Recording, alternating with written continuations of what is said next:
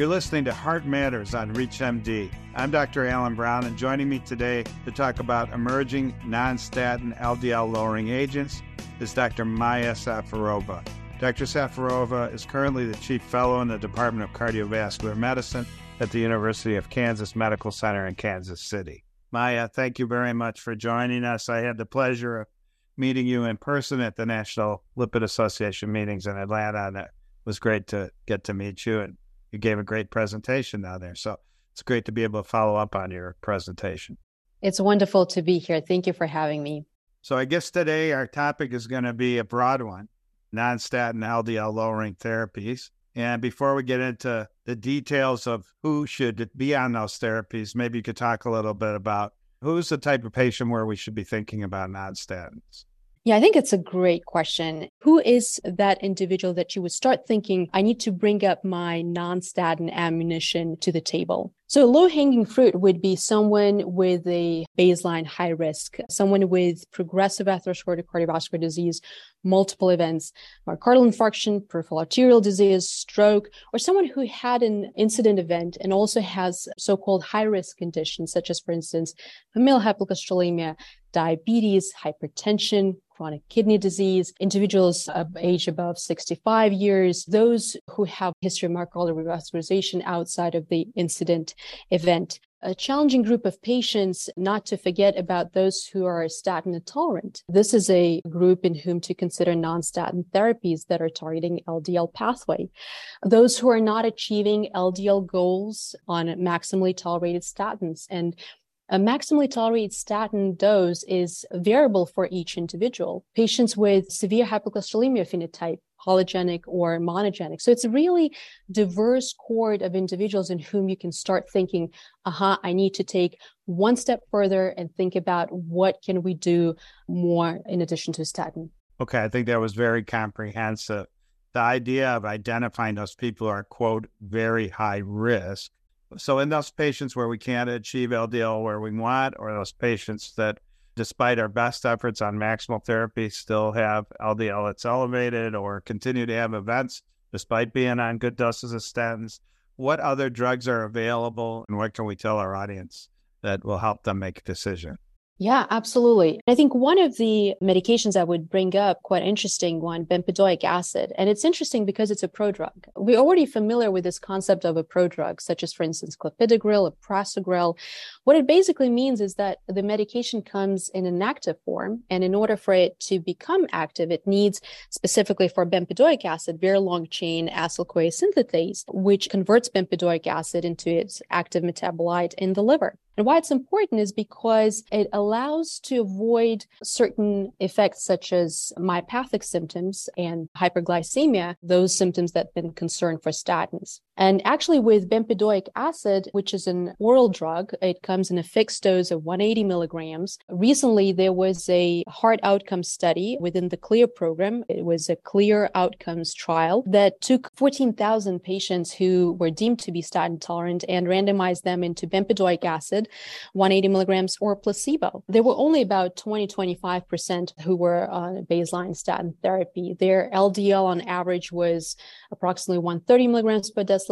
Another interesting aspect of the CLEAR outcomes is that it was a mixed cohort. There was vast majority were those with secondary prevention indications, but there was also a high-risk primary prevention group of patients.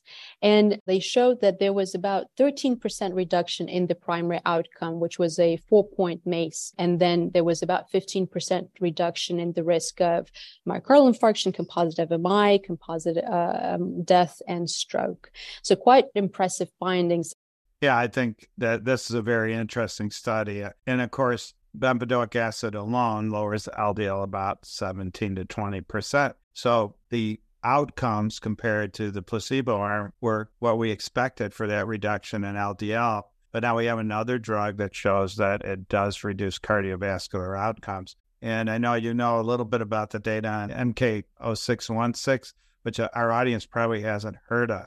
So maybe you could tell us a little bit about what that is and the mechanism and why we might be excited about the opportunity. Right. MK0616 made some headlines this past year. And I think what is interesting about this compound is that's within the emerging landscape of peptide-based inhibition. And you can think about peptides as a therapeutic modality that's attractive because of their synthetic accessibility, high degree of specific binding, ability to target protein surfaces that historically were considered undruggable. And it's not necessarily a new approach. It's been out there for some time, but there's been challenges with this approach, and that would include high renal clearance, high proteolytic degradation rates, also low bioavailability. So with time, we got better and better with how the peptides were managed.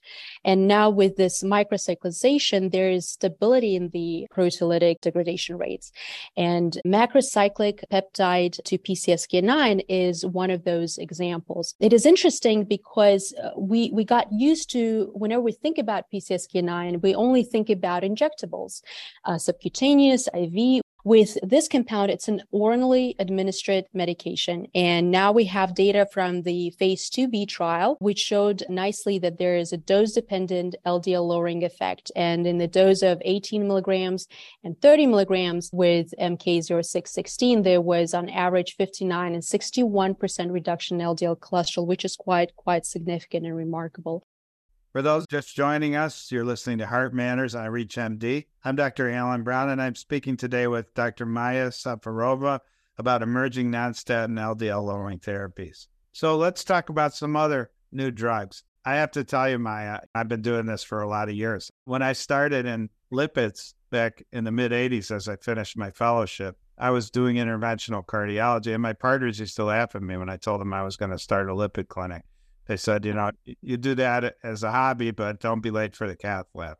So here we are 38 years later with every few months something to get excited about. And lipidology has become a really predominant part of cardiology, which is very satisfying. So let's start talking about some of the newer drugs. How about obicetrapib? This is a CETP inhibitor. We've had a few of those that didn't turn out so well in the past. Tell us a little bit about obicetrapib. Yeah, obicetrapib, CETP inhibition, cholesterol ester transport protein. I think it's a fascinating story, and I'm quite certain there is more to it with gene modifiers and others. But if you think about obicetrapib, it's fifth in its generation. Now, obicetrapib through the CETP inhibition is another example of use of human genetics in our search of candidate genes. For instance, using gene scores comprising genetic variants with small effects or SNPs, one can experiment with what could be expected from the drug. So sort of the big picture is that CETP contributes to redistribution of cholesterol ester from non-atherogenic HDL to LDL and very low density lipoproteins, triglyceride-rich lipoproteins, in a way contributing to their proatherogenic potential. Obicetrapib in the phase 2 trial was shown to reduce LDL by an average of about 30 to 40% in the dose of 5 to 10 milligrams respectively. And it was reducing ApoB and also reducing Lp(a) 40 to 50% in the dose of 5 to 10 milligrams respectively again, which is another exciting aspect to it, that we don't have many drugs that affect Lp(a) in a meaningful manner. And obicetrapib is one of those that is able to reduce Lp(a). So some interesting data to come in the coming years. And I think the PREVAIL trial, the expected completion date is in 2026. So how about looking at our patients? We have all of these things in the pipeline, which we want to get our audience excited about, but is there a way to think about this to kind of personalize what choice you would make? Right, how to prioritize. And I think this is such a great question. When you think about an individual that is in front of you in clinic, or you're seeing someone as a consult in the hospital, you have in your mind this algorithm. Is this primary prevention or is this a secondary prevention? And then you delineate what is the LDL goal that you want to reach. And then based on that LDL goal, you sort of get a drop-down list of what are the options. Is it enough for me to have 15 to 25% reduction in LDL with ezetimibe or bempedoic acid, or up to 35% with a combination of ezetimibe and bempedoic acid? Is it someone who would benefit from more potent LDL reduction with PCSK9 injectables, 50 to 70%. Also maybe considering some Lp(a) lowering effect. Is it a patient who has a background of a complex heritable lipid disorder such as homozygous FH or compound or double heterozygous FH and would benefit from angiopoietin 3 targeted therapies? So this LDL-driven navigation of what would be your priority in loading LDL. And then the other aspect I think that is important to consider, because at the end of the day, it is a shared decision making with your patient. And regardless if we prescribe it, if there's no clarity and understanding why we're doing it, there won't be compliance. And it's important to know what would be the comfort zone of the individual in front of you, if they would be more interested in taking oral medication, or they would be open to consider injectables on a biweekly basis, monthly basis, or coming into infusion center and get it every 6 months. So I think it's a multi-layered approach. It's based on what we think is important in terms of achieving the goal, and then also what's the patient thinking is important for their quality of life, for their ability to sustain this commitment, which is a long-term commitment. Yeah, very well said. So I think, you beautifully laid out who we should think about. A lot of it's patient preference. Some of it has to do with insurance, what they can afford. But how low do you need them to get? That depends on the clinical scenario, what their LDL was before you started therapy, and achieving some number that is low enough that you should be able to see outcomes based on clinical trials. Dr. Safarova, do you have any final comments you'd like to make, kind of summarizing the really great points that you made during today's interview? I think the simple takeaway from the existing evidence and from our conversation today is that knowing your numbers empowers you as a provider, as a patient, as an individual who wants to live longer and healthier. Finally, we talked about a phenotypically driven approach. And I want to see our field move towards primordial prevention, when there's a targeted selection of therapeutic goals and thresholds depending on each individual patient's profile. I myself am excited about what an intersection of phenotyping expertise with genomics and genetics and technology and informatics can bring on a larger scale to the value care and better outcomes. There's so much more, and I think we will continue to get this rewarding experience as more and more data come. Well, thank you, Dr. Safarova. That was beautifully said. As a past president of the Lipid Association, I appreciate your support of the NLA. You have definitely been a great asset to the NLA, and I look forward to watching your continued success, both in your career and your activities within the organization. So thank you very much for speaking with us today and sharing your knowledge. Thank you, Dr. Brown. It was wonderful to be part of this conversation today. Thank you for having me. For ReachMD, I'm Dr. Alan Brown. To access this and other episodes in our series, visit reachmd.com/heartmatters, where you can be part of the knowledge. Thank you all very much for listening. Hope you enjoyed the program.